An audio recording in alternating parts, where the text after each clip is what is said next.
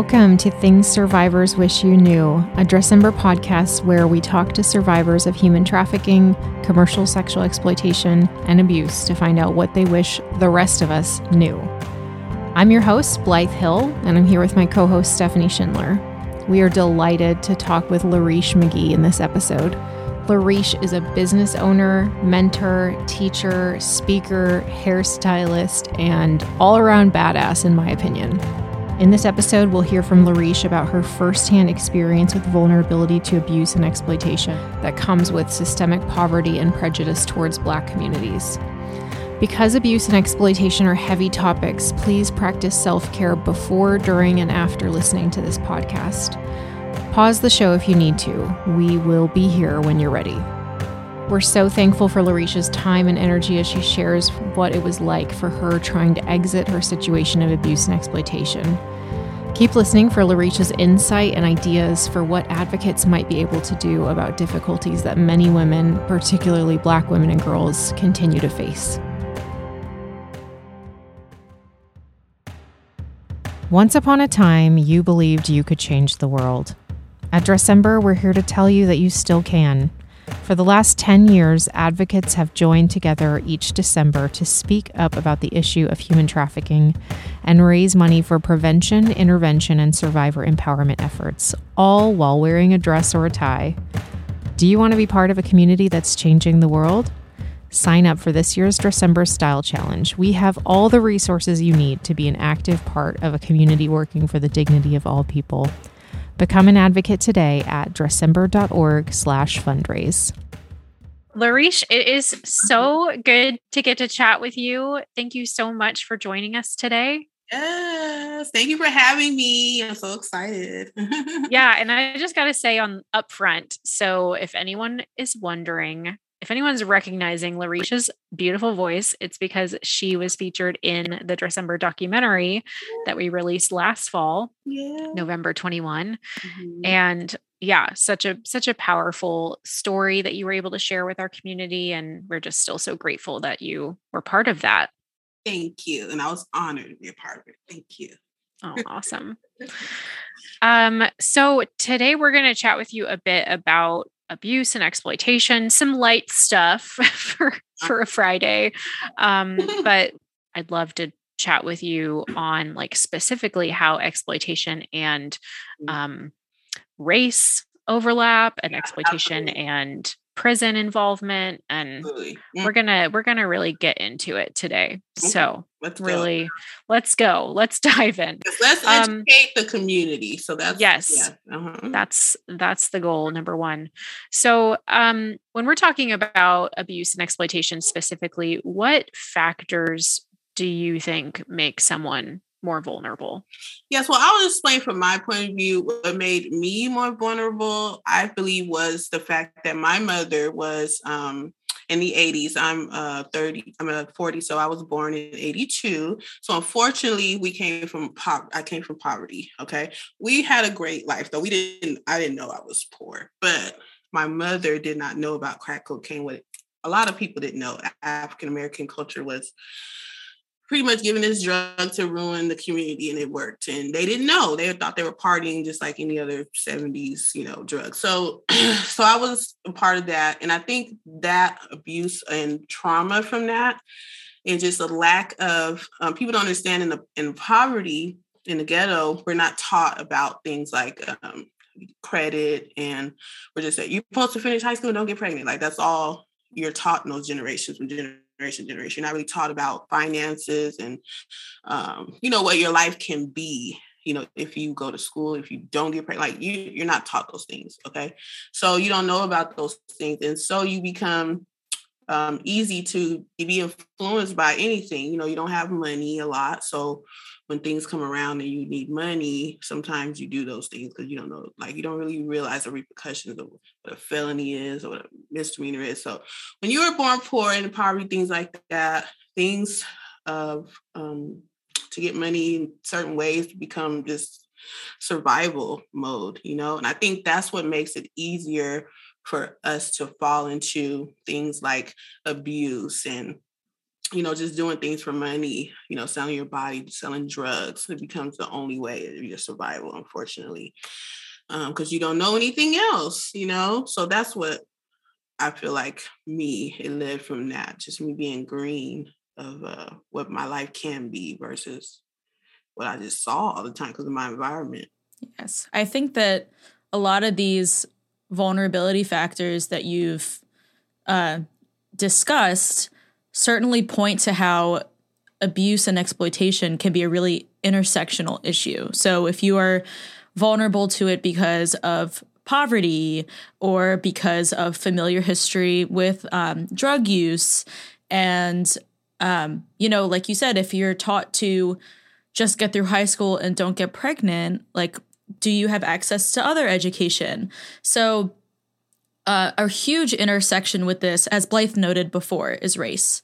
So I'd love to talk about how Black women and girls are disproportionately affected by abusive and exploitive situations. Yeah. Well, as I started to get more education, got older and started to realize that, I am living in a different world than other people. How come those people are driving that and I'm driving and I'm not? How come? I started to just question when I got out of where I was and started to explore other areas of the state, like go to LA on a train. Like as I got older and started to meet different girls like in high school and went and spent the night at their house, I started to ask questions in my head as a young person. I was like, why? How come my life is different? So as I started to do research, I started to realize that it's purposely separated like that. So I've noticed that America does a really good job at separating poor and rich so that it's hard to, and if you do, you're lucky, you're blessed, whatever. But for the most part, I know men have never left Compton.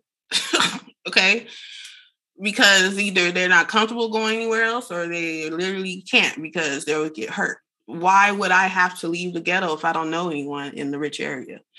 Why would I see a beautiful beach house if I don't know anyone that lives in a beautiful beach house? It's just separate. And I'm telling you guys, that's all it is. It's separate. Segregation is still here, really bad. Okay. It's not really the mind like that anymore. It's more of environment. It's still separate. Even though this is a rich country and it's plentiful, sometimes it still feels like we are just scraping a barrel. Just to stay alive. Like I have to work 10 times hard to get a credit card, so I can get a salon. Like they won't give me the money. And it's like, they know who I am. They know I'm Black. They know the copywriters know that this is Susie Lou and this is Lyresh. She's white. I'm going to give her the money first because I think she probably know what to do with it better because she's had a better life.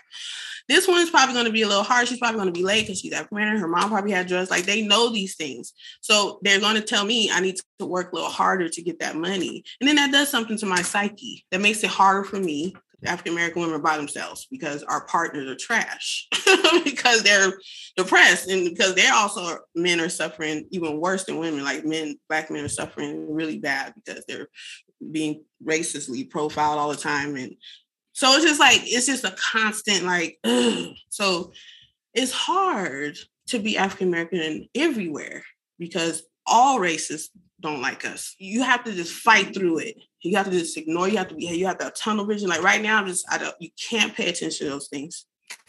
You just have to pray and just ask God to just bless you somehow and just help people. And you really just can't pay attention to those things because it'll constantly keep you in a depressed state.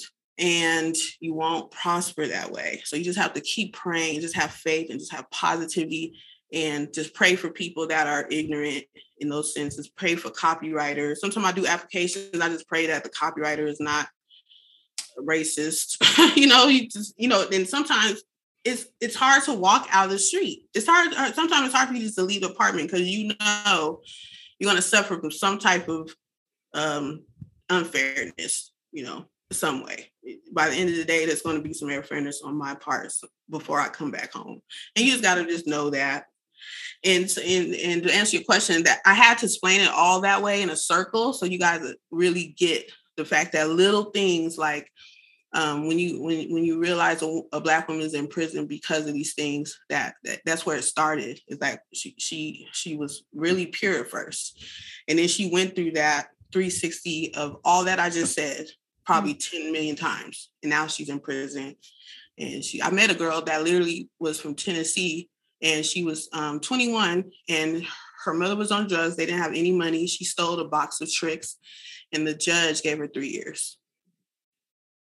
And this was done 2 years ago in Tennessee. And it's like, really? Really? Because I could count a whole bunch of times where a whole bunch of people did a lot worse and didn't do any time. And this girl is 21 and her mom was on drugs. She didn't have no food. She stole a box of cereal and she did 3 years in prison. Yeah, the judge gave her 3 years. I don't think that would have happened to Blythe at all. It's like, that, but you don't want to do that. I don't want to separate us either. I don't want to separate, but it's like, you see these people are getting treated better. It is what it is. You can see it's blatant. And they're doing it to let you know, we still don't care. Here, see? So sit down and get what you get. That's kind of how Black people are treated.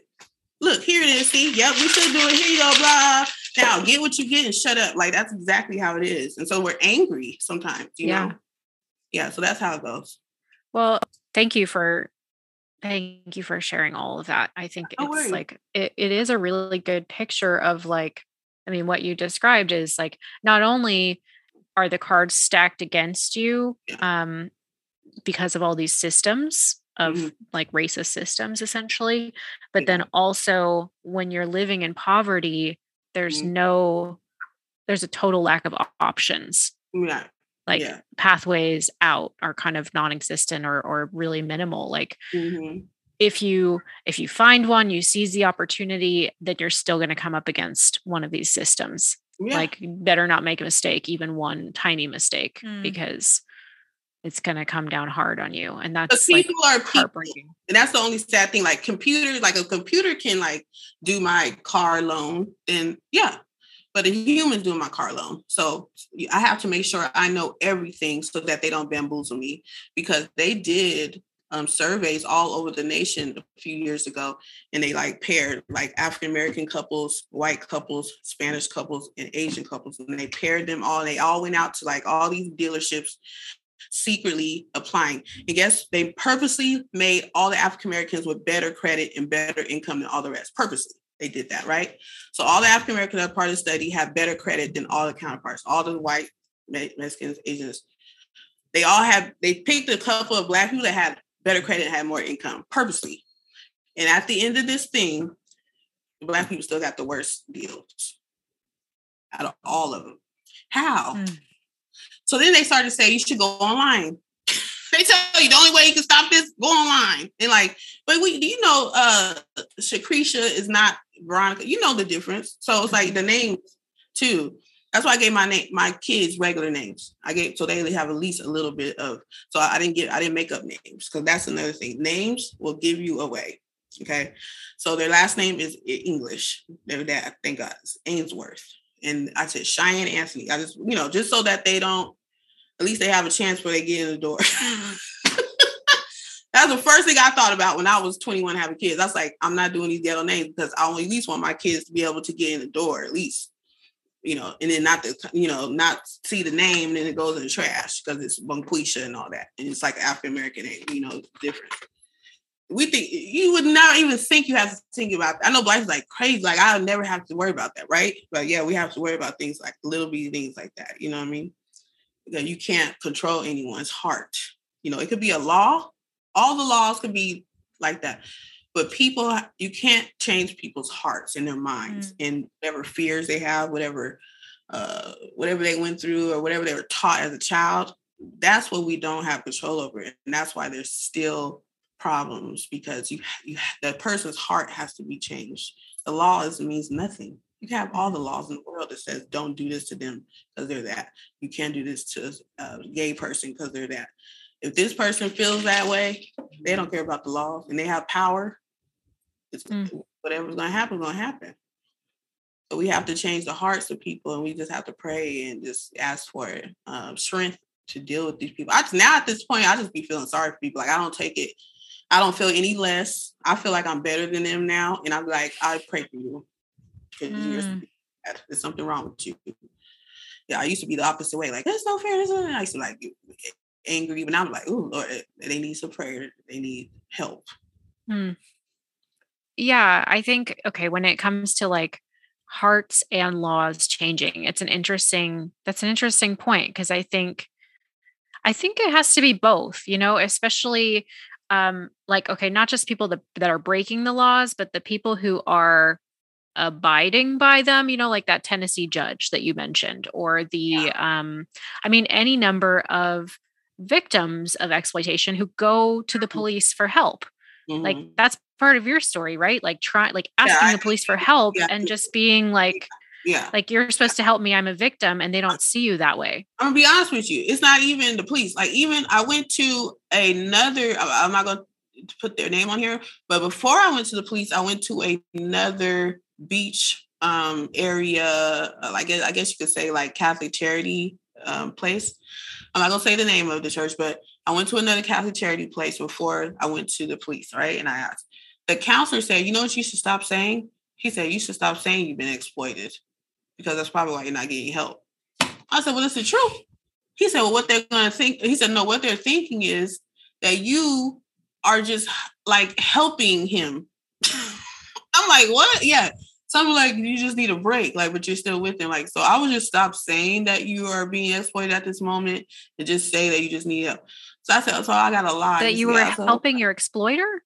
Yes. You were basically like, yeah. So like some of them thinks, and that's probably some have done that, which is a bad thing. And they're like blaming, like they're going to put that on everybody else. But I guess like some girls have, or they think that I need help.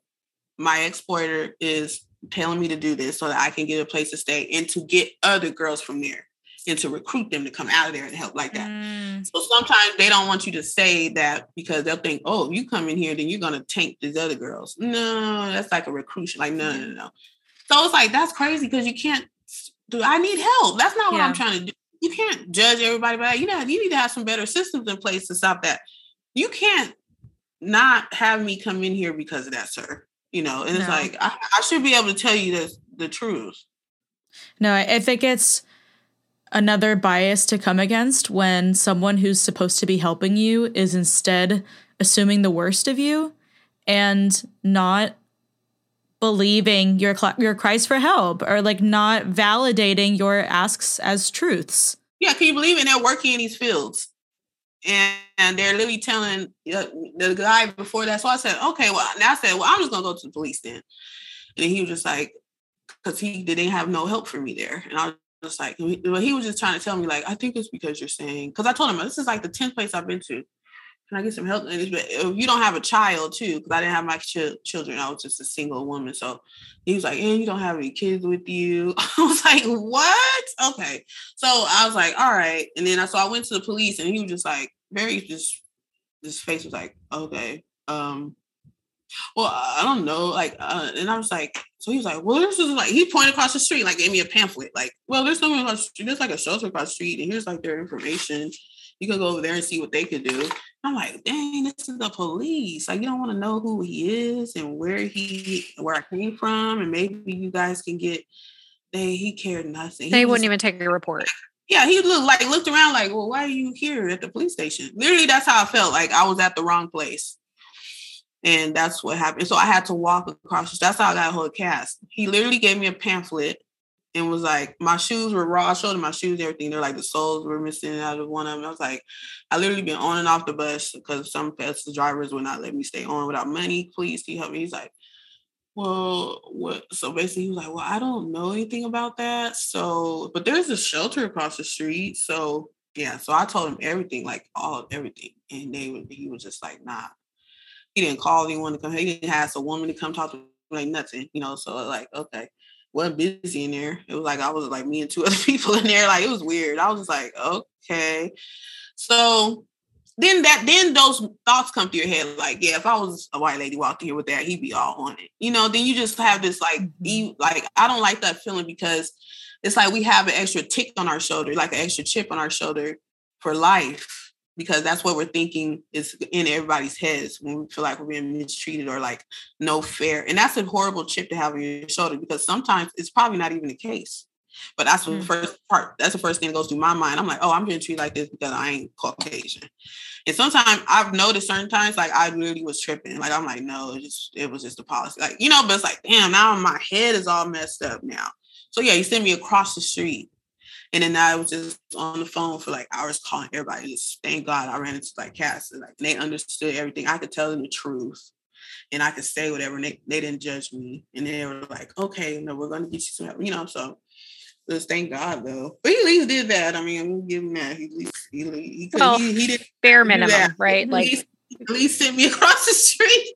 a little crumb on the bare minimum. Yeah. Well, yeah. So you, I mean, you kind of, dealt with like that apathy of like, I mean, I hear you. Like someone, it's like being told you're not worth providing help. Like it's not worth it. Yeah. When like, no, you are worth, everyone is worth help. Yeah. Everyone is worthy of help when they're asking for it. Absolutely. Have you known anyone else who's been through a similar experience to you who instead of facing that sort of like apathy actually faced like maybe they were arrested or seen as a criminal instead of as a victim? Yeah, I've known girls that just went back out and just went back to the trafficker because they're like, damn, like I'm hungry now and I don't want to, like, I'm just gonna go back. No one's, helping me. And that's really the worst thing. It's like, and then they just take more abuse because it's like, because sometimes you are like, when you're trying to find help, sometimes you got to go through a lot of embarrassment in order to get the help. Sometimes so invasive, like, or you have to go through first the non-believers and then like, oh, okay, you are really needing help. Like first it's like, oh, you just need something. And that's awful. It's awful, but I guess it's like, being a police officer is like, they think, like half the time, I guess people are lying because they don't want to go to jail. So they think they got to get through first they're going to think this big thing, a book of lies first. So first you got to penetrate them feeling like you're lying. And then something has to happen to where they're like, okay, you're telling the truth. But sometimes you don't have time for them to go through that. You need help. Like, I don't have time for you to figure out if I'm telling the truth or not, sir. Like, I'm not a liar.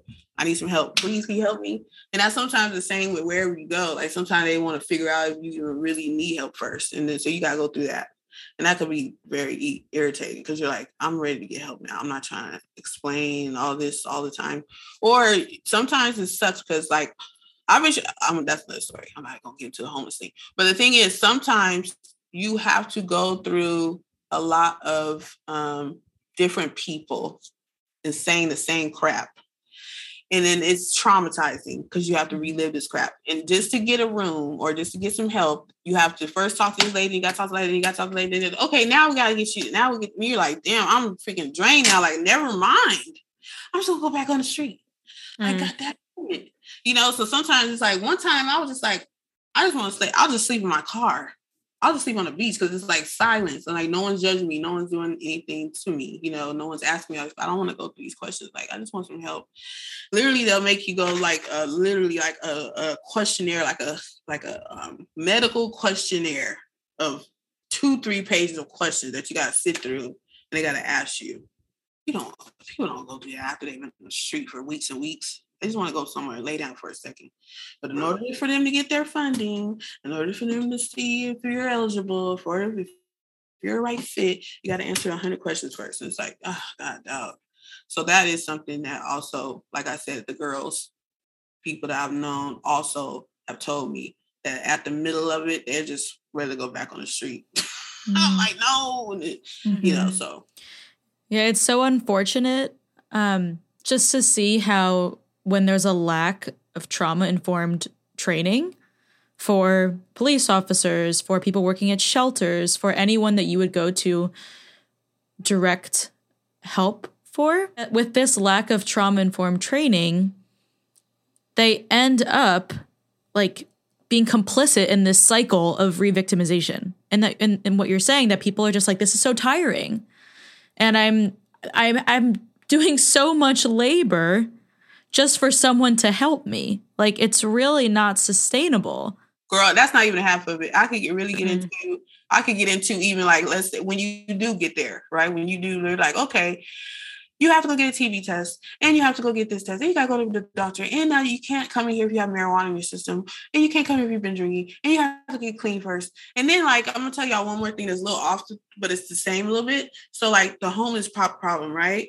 when I was actually saved and actually did get into a program on Skid Row, and I finally made it somewhere into a program, when you're eligible for like a government assisting single, like a halfway house to try to like migrate you out of the shelters, there's like one other little SRO. They're called Skid Row Housing and Trust, SROs, all those, right? Those are government programs that help the homeless get off the streets. They're singles, efficiencies, right? They have tons of rules. And that's another problem why we still have home. I'm telling y'all now, the problem is there's too many rules. These people feel like they're kids in their own place. I'm going to tell you why. Do you know when they put you in there, your children can't come stay with you? So that's why a lot of them go back in the tents, because they didn't know that. So they go through all this paperwork and all these forms and all this appointments to get this place, and they realize that their kids cannot come, or they can't park their car in the parking lot. It's only for the staff.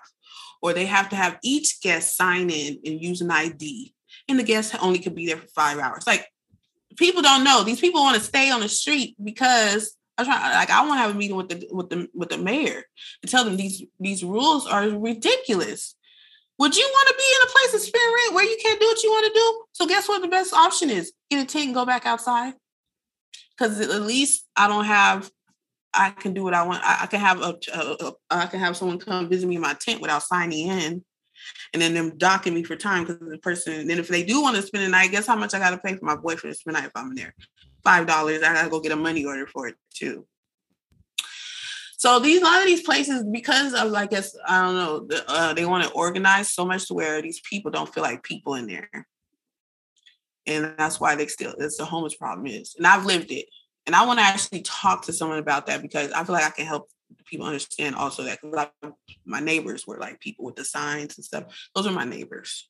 Mm-hmm. Those are people I said hi to every morning on Skid Row. Those are people that I personally know and that have died in these places from overdoses. So I know the transition from them trying to get off the street, exploited, abused, to finally doing it, and then being so sad that they did all that to have all these rules that they feel like it's not worth it, and they'll go back on the street. That's another issue, and which ties into also what we're talking about today. It's just so many rules, which is fine. We need rules. We need that.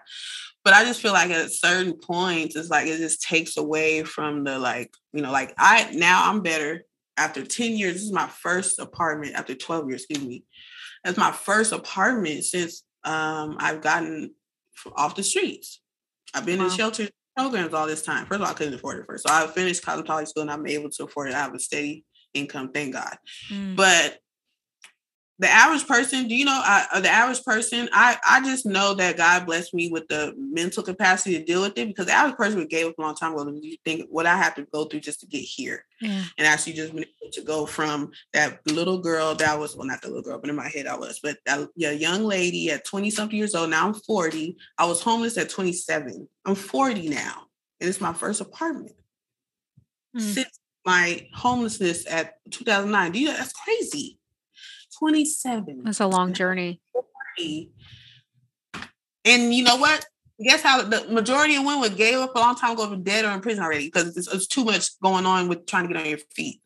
Mm-hmm. But I'm just really strong-minded. And a lot of people are not strong-minded like me. I'm not gonna go back. I don't care what I gotta go through. A lot of people is not like that. They're not like that. They're just like, oh, I'm tired now. I'm giving up. It's just, so. Yeah, that's why I'm here to help with this podcast, because I want the girls to know, I just want people to know, we have to change some little things about certain things to make it to where these people aren't giving up so easy. Not make it easy, not saying no rules, but I don't know, I don't know. I just want to educate, because I don't know what else to say or do or help. At Dressember, we approach human trafficking as an intersectional issue, recognizing that there are multiple overlapping forms of systemic oppression involved. With this in mind, we created the Dressember Network, which is comprised of 20 different organizations supporting programs in advocacy, prevention, intervention, and survivor empowerment. When you support Dressember, you help dismantle trafficking holistically and in a way that prioritizes survivors' needs and voices. Make an impact today at dressember.org/donate. I definitely see you trying to mentor folks, and from such an empowered position, because with all of these rules that you're talking about, it doesn't sound like these systems are trying to empower people and give them opportunities to find a better life for themselves. And so I just hear you saying these rules. It sounds like they are not informed by the people who are actually having these lived experiences, in that if they were, people would feel like their supporters were walking alongside them. Like they would understand, oh, maybe I need companionship because this is really difficult. So why are you charging me $5 for this? Or if I need housing, I might have marijuana in my system. And that doesn't mean that I can't not use it in the future, or I won't. Let me tell you something. You think I'll be out here all day and this and that and all these problems outside, and I can't have some marijuana in my system sometime to relax? Like, come on. Like, you should have crack in your system. Who cares if you're trying to get on your feet? Like, these people, I can't come in because I got weed in my system. Okay, well, I'm going to stay on the street. Now I have another set of problems. So now I can't even smoke. Like, it's like, come on, y'all. Yeah. It's like an issue of meeting people where they are. And there just needs to be more of that. And that's where the helping and the healing can actually happen, because you'd hopefully feel safe enough to trust that this person is trying to help you. And then you want to work with the program, but not if they're saying every single thing about you is not accepted here. Like, that's not encouraging. It's just like when they're trying to get the people out of the street, it's just like, or from abuse or exploitation, when they're just trying to get out and get like an apartment. They can't afford these that I have. I'm just blessed because I have a career that's right. So they're most likely going to be on SSI. And this is everybody. This is people that has been exploited, on drugs, abused. Now that they've seeked help and they stop these things, they don't understand that they don't have the skills to afford these kind of places. They don't have even the knowledge or even the education. Someone still can't read. They've been exploited for so long, 20-some years sometimes. They don't know how to go get a job. So sometimes they have to be on low income. And the only thing they can afford are these, I'm not going to say that. Okay. The only thing they can afford are these efficiencies that are from these government programs. And then they say, I want a car. And then they find out they can't even park in there because it's just for staff. And they're like, what? Yeah, how do you think that make you feel? That's not the same. How come Lyresh can have her apartment? Oh, this is $3,000. I can't afford that. So you telling me, since I did all this work to get on my feet, and it's the only apartment I can afford because it's $200. Thank God. I get $800 a month from SSI, and I can only afford $200 or $300 out of that because I need food and clothes and all that other stuff. Right? $800. I'm trying to stretch it best I can, and usually I'm not supposed to drink alcohol, smoke, do drugs. Right? Okay. I'm supposed to be a citizen now, right? Okay. And you telling me I just did all this work and I'm happy. I went and got me a car probably for the first time in 30 years because I'm not smoking it up, and I can't park here in a building that is beautiful and that I want to park, and it's only for your staff. And then when I come down, I see all these open spots because you only got 4 staff. You got 25 parking spots. That's a little thing, y'all. But let me tell y'all, when y'all are down there in these places, that's a big deal. Yeah. Y'all would think, the high guy is like, you got a place to stay. You're not on the street. You should be happy. That's what they're thinking. They don't understand that you could go to your house and park underneath the stall. I have my own parking stall. That's a blessing. Just those, and it's because it's LA. Yeah. So now, guess what? So now this person has to park outside and has to find the parking and be stressed out. Because guess what? You think downtown LA parking is easy? So guess what they accumulate now? Tickets. Because they're sleepy and it's 4 them. Now they got to get up 7 morning to move it. And this and this. And they're like, you know what? I'm just going to be homeless. So that's what I'm telling y'all. Like, those are still the rules going on today. And that's why there's still people that say, forget it. I'm out. Peace. I mean, I'll just, whatever. Sometimes you're like, man, I can't even park in here. You know how many tickets I accumulated because I couldn't park in there? Y'all would think that you said something is small to everybody else, but it's a big deal for someone who finally like, oh, now I got on my feet. I'm not doing drugs. I want a car. A car is a big thing. It's like basically a normal person getting a house for the first time, or a business, or a commercial bill, or winning the lottery. Like, it's a big deal for them to do that. And it's something so small for us. They me getting my car and a license, I've been had that. That's not a big deal. But for a person that's done drugs, been exploited for over 20 years, 30 years, and had a person that's taking their money or is beating them, and now they have to finally the strength to stop it, and then realizing that they can't park in their own place. That's irritating. It's not thought through. With someone going through this process, this is what's going to happen, and that's going to be a big deal. And the fact that it's not thought through, okay, but then when it happens, like a good organization, a good system is going to respond to, like, it's going to learn from things like that, where like, oh, we're seeing that people who are progressing, and like, yeah, this person was able to get a car for the first time in 10 years. And now they can't park here. That's a problem. Like, seeing it as a problem and listening to the people that they're serving, and then adapting to. Now, I'm going to tell you one more. I just have to mention it. And please mention it, podcast. This is a big thing. Also, for people that's been exploited, abused for all these times on drugs, and that finally get in these places. The reason why I'm stressing this out is because they can't afford anything else. Okay? And these are places they have to go. And this is happening all over LA. This is what's going on now. Okay? A lot of times, also, they can't have their children come. This is a big deal, right? Because now they're on their feet. Now this children is going to be the healing part, because now they can have their kids come. Children are not allowed in these places because the neighbors some of them are pedophiles. So they're not only sharing these apartment complexes with ex-pedophiles, because pedophiles are also it's hard for them to get places around other places, right? So it's like they're putting all these like criminals, all this low income thing, all in one pot. Like this is where all of them go in this building. All the pedophiles, the people that is finally got on their feet, that's been exploited, this and that, low income, poor, we're going to put them all in this building. And all these rules, they can't do this and that. That is very traumatizing for a person that didn't know that. Or even if I say they do know that, and they're like, dang, it just still makes them sad. They're like, I'm going to have to go see him at a park, or I have to see him at someone else's house. You used to feel like crap. Because I have to share this building with this person because these guys abuse kids all their lives, so they can't get an apartment in a regular place. So this is the only place they can get a place, and I got to share a building with them because I'm low income. And now my kid can't come here because there's a chance that he'll hurt my kid, So the whole company says no kids are allowed in this door because we have to house pedophiles, and we're not going to take that responsibility. Did y'all know that? That is so like re-traumatizing for survivors of abuse. And let me tell you, so I was a part of that. I was one of those that said, oh, I finished my program. Oh, I get efficiency. Oh my God. And then all the time I'm trying to get my kids back. And I'm just like, what? And when I talk to the counselor, they can't come. They were like, he's like, no. He's like, it's all like, then you know what he said? He said, you got a place. You should be happy. I said, well, I want my kids to come. And then the next month, I said, oh, I got a car. Can I get a park? So he said, you can't park here. No, because we got everybody parking, everybody running to each other's car. Because they're saying that because we're poor, right? We've been exploited. So they're saying they don't think we'd be able to not hit everybody's car. He's like, I'm not going. This company's not going to deal with you guys hitting everybody's car and getting into it in the parking lot and that.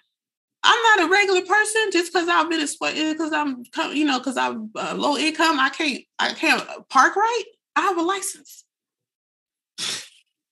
Wow. That led to me. I was like, I got to get out of downtown LA.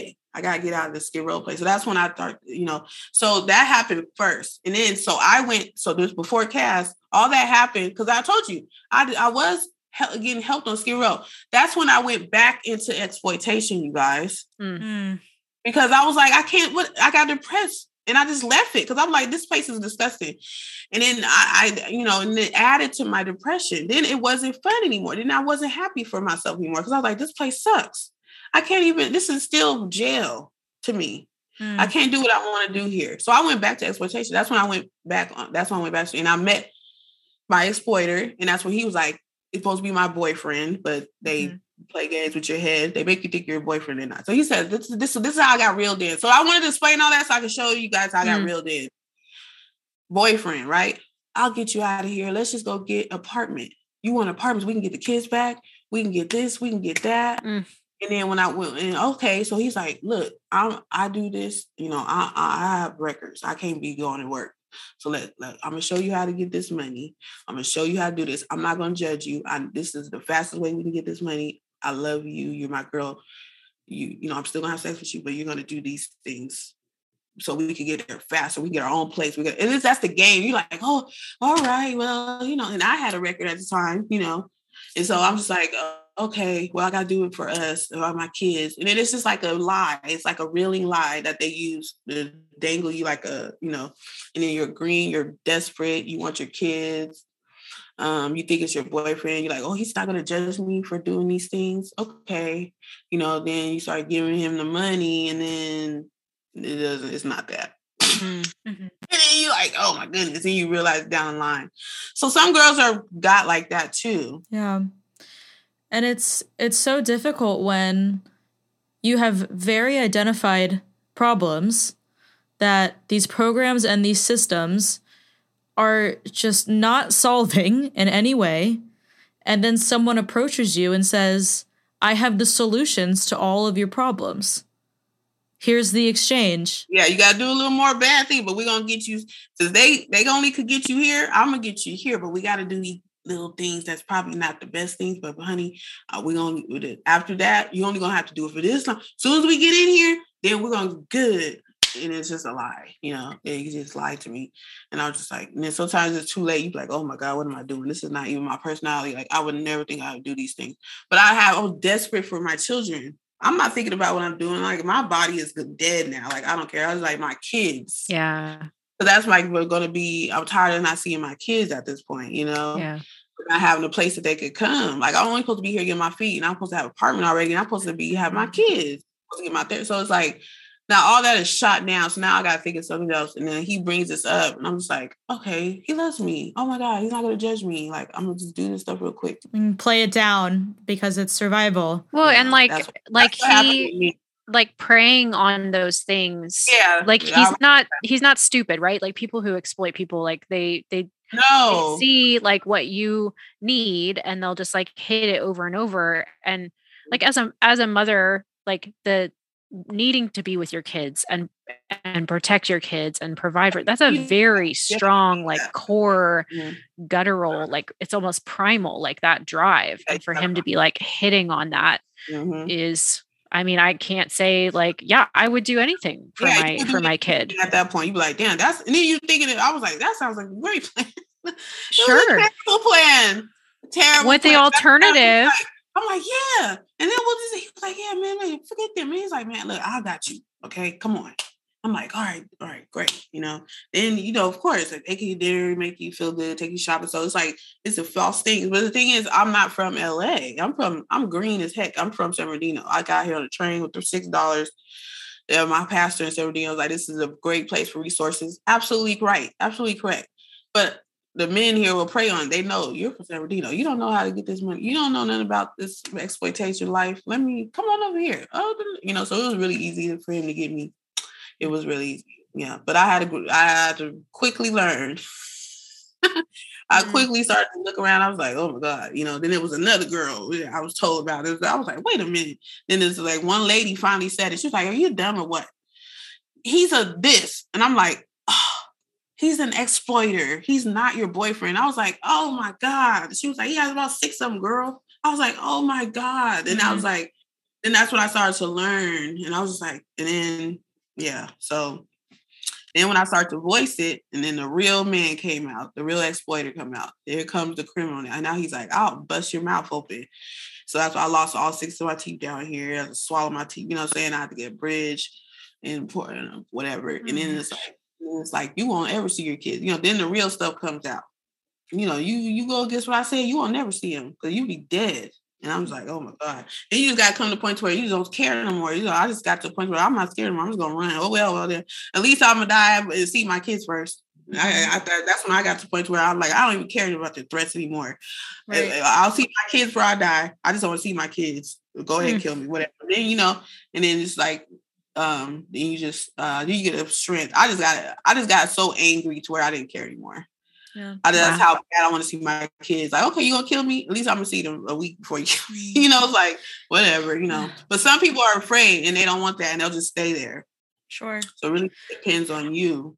And then you go to a police station and they give you a pamphlet and they don't ask for a report on where your exploiter is. Yeah, so that's what the thing was. I was just like, you don't want to hear anything? You don't want to try to help me get him because he's threatening me? He was like, that's what he said. He was like, I keep doing it because I'll never forget it. He had his hand on his chin. He said, so what he was doing, he was like literally looking through my body to see if he could see any type of flawless lie. And that's what I felt. He was like, I honestly don't know anything about that. But I'm gonna tell you one thing. I do know that across the street, they could probably help you a lot better than I can. He's like, it's right here. And he handed me a pamphlet. And that's exactly what happened. I was literally in there. I wish I could get video coverage from that day because I was literally in there for 2 minutes. That's how quickly I got asked to leave. Like, not asked to leave, but like shunned away. Like, here you go to the next place. I was literally in the police station for like 2 minutes. If y'all can run back that day in that video, sometimes I'll be sitting there like, I wish I could get that video. We walking that same day. I wish I knew what day and time that was because I was like, yeah, run the video. Oh yeah, she was in there for 2 minutes. Wow. And no one asked me anything. He didn't ask me anything. He didn't ask me one question. Nothing. It's a total failure on his part. A complete and total failure. Well, you've certainly illustrated a really full picture of how all of these vulnerabilities can come together, whether it's having a background of, family addiction or being in poverty or living on Skid Row or coming across broken systems in our government and in programming and racial biases, all of these things coming together for, a supposed boyfriend to say, I can solve all your problems for you. Yeah. I think that it's really critical to know how many things can come together to make people vulnerable, and particularly to make Black women and girls vulnerable to being exploited. And I'm not sure if our community has that full picture. So I really appreciate you spending a lot of time describing these situations that either you personally experienced or that you've seen other folks experience, because these have been environments that have been similar to yours. I think there's just a lot to learn from this. And I know that you've expressed how you want to mentor other girls, which is really incredible, so that they don't experience the same things that you've experienced or people have experienced. And you have told us a little bit about a braid bar that you have dreamed up, and I'd love to hear about. It's going to happen. I'm working on that. So right now it's being conceived right now. So, but my braid bar is going to be amazing because I'm not only going to offer services to the community of, hair, or employing girls and gentlemen to come and do hair, but I want to offer in the back, a mentorship program as well. And what that's going to entail is education that I did not receive as a child, or to my community, through my community, because I was in a poverty stricken area with people that weren't educated, right? So I want to go talk to these detention centers. I want to let inner city schools know. I want to go speak when I do open this place to let them know this place is going to be a haven for you guys to learn these things and these tools to help you get out of this environment. And this will, maybe you have to live here, but your mind isn't going to be here. I just don't want people to feel like because they live there that their mind has to be there, that they can get out of that. They can get a chance to get out of that environment if they do, stay out of trouble and educate themselves financially. Your credit is everything. Credit education is really important in our community because we do not know how to survive off our credit, or educate us about our credit, which is really important. They don't teach them that. And I want to have all those classes like in the back, optional for people that want to join or whatever. Or let's say instead of sending this detention person to a juvie, let them have to come to do these type of classes somewhere, instead of sending off this kid, to go to jail, and she's a woman, and she's a girl, let her come and learn and have to work in my shop, don't worry about what she do. I'll deal with her. Don't worry about it. Just let her be able to come. I think those are the things that they need instead of throwing them in juvenile hall and stuff like that. Like they need to go somewhere to be around someone that they can learn from and have a different, because that's what they're going to learn in juvenile hall, how to be a better criminal when they get out. You're going to throw them back in there. That's not going to help them. If they're in trouble, send them somewhere where they can learn how to be a better person. Mm-hmm. Or a smarter person, or a more successful person.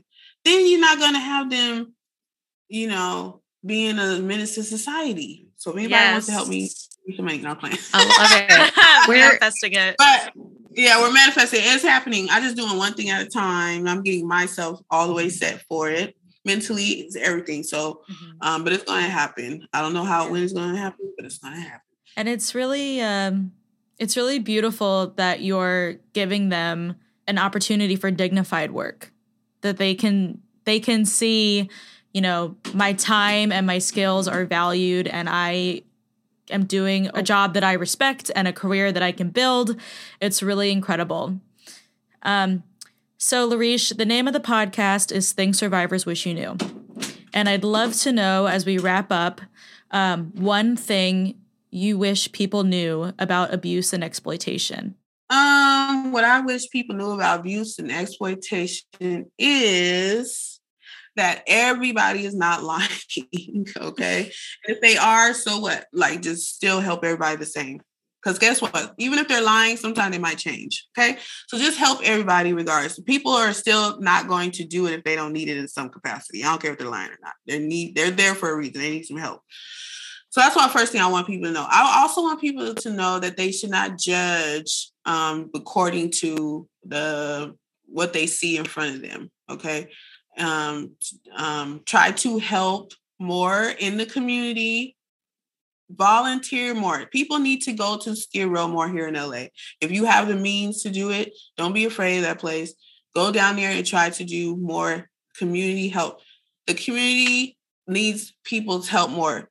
If you are smart in something, if you can help someone with their legal situation, pro bono, if you can help someone just feel better, if you are in service, if you're really smart in any type of way that can help someone financially, anything you have a skill in and you can help someone be a better person, please go and try to find a program somewhere to share that for free. Mm-hmm. And then we can do a lot more with that because people help me in all those areas. I had a pro bono lawyer. I had a firm that cared about me and helped me get all that stuff off my record. That also helped me. Some of these women walk around here, also African-American women are disproportionately have records. Yeah. And it makes you feel like a crap. And so you keep doing, you can't get a job. So and then you can't get permit, you can't get anything. So, so we need more also legal help for these women, you guys. If we could get more lawyers to help these exploited people, not just women, people. So we need them to, because that is a big weigh on your self-esteem, knowing that you made a mistake some years ago and that you can't move forward with a better job or even getting a license. Is some people can't even get a license because they have these things, okay? Which could change their life. It changed my life. If I still had this felony on me, I wouldn't be here. I couldn't, or I would have to do it in another way that was more harsh, which I had to lie and sneak around and do it. So those are what I want y'all to know. We need a little bit more help with the people that got the knowledge. Okay, guys, we can share some knowledge, help some people pro bono. That's what I want everyone to know today. Mm-hmm. Thank you so much. Yes. Yep. Yeah. Thank you. So good. I want to also let you guys know that They can contact me on my website for if they need mentorship. I'm just going to mention the website. It's www.CEOclub.com. I'm going to teach these girls how to be CEOs. I love it. Club. Will you also tell us about your business, because you have an amazing business? I want to make sure we'll do a plug. I am a licensed stylist. I'm on Southsea, so you guys can also reach me on Instagram. I'll give Blythe all that information, and I'm sure you could put it in, some information that they can read. But for the most part, I am a hairstylist, guys, but I also educate. I have classes in different areas, which is financial areas, credit improvement, mentorship, as far as how to get your business going. I'm very well educated in that now. And then also hair services. So I do classes on how to braid if you need to learn how to braid, and just teaching the girls a trade that they don't have to use their bodies to make money. They can actually make more money doing hair. I make a lot of money doing hair. So, and not just beauty, like I have also education. Like if you want to do, if you want to work in the shop in another way, clerically, assisting. So I am doing mentorships with all of those. Also speaking, if anyone wants me to speak, I also speak at Paul Mitchell schools. I have helped raise money for telling my story. So I'm also available for speaking to help at detention centers. If you guys are having problems with like schools, I'm also open to speak and share my story. Sometimes kids like to hear where people come from. That's the same problem that they had, and they trust that a little bit more, and they will listen a little more to someone who's been through the same thing that they've been through. So also, I just want that to be known that I do that as well. Speak. So if you guys need me to speak, I will come speak. Amazing. Thanks, Lyresh. Thank you. You are truly an inspiration and like one of the strongest people I've ever met, I think. So just thank you for sharing with us. You. God is in me, and I am very blessed, and I'm honored to be on Dressember's podcast. You guys, this is so cool, and thank you, Blythe and Stephanie, for you guys' work as well. You guys are super cool, and thank you on behalf of everyone out here that is being exploited, that is being abused. We want to thank you guys for taking the time to help improve our lives. Okay. Wow. It's really good to be in community with you and with so many others. Yes. We're going to be doing some things. We are doing things, and we're going to continue to do things to help. Yes, it works. It does work. We just got to keep going. Amen. So thank you. Thanks for listening to Things Survivors Wish You Knew, a Dressember podcast. We are all needed in the fight against human trafficking, and Dressember is here to equip and empower you to advocate for the dignity of all people. We host a style challenge every December where people pledge to wear a dress or tie for 31 days.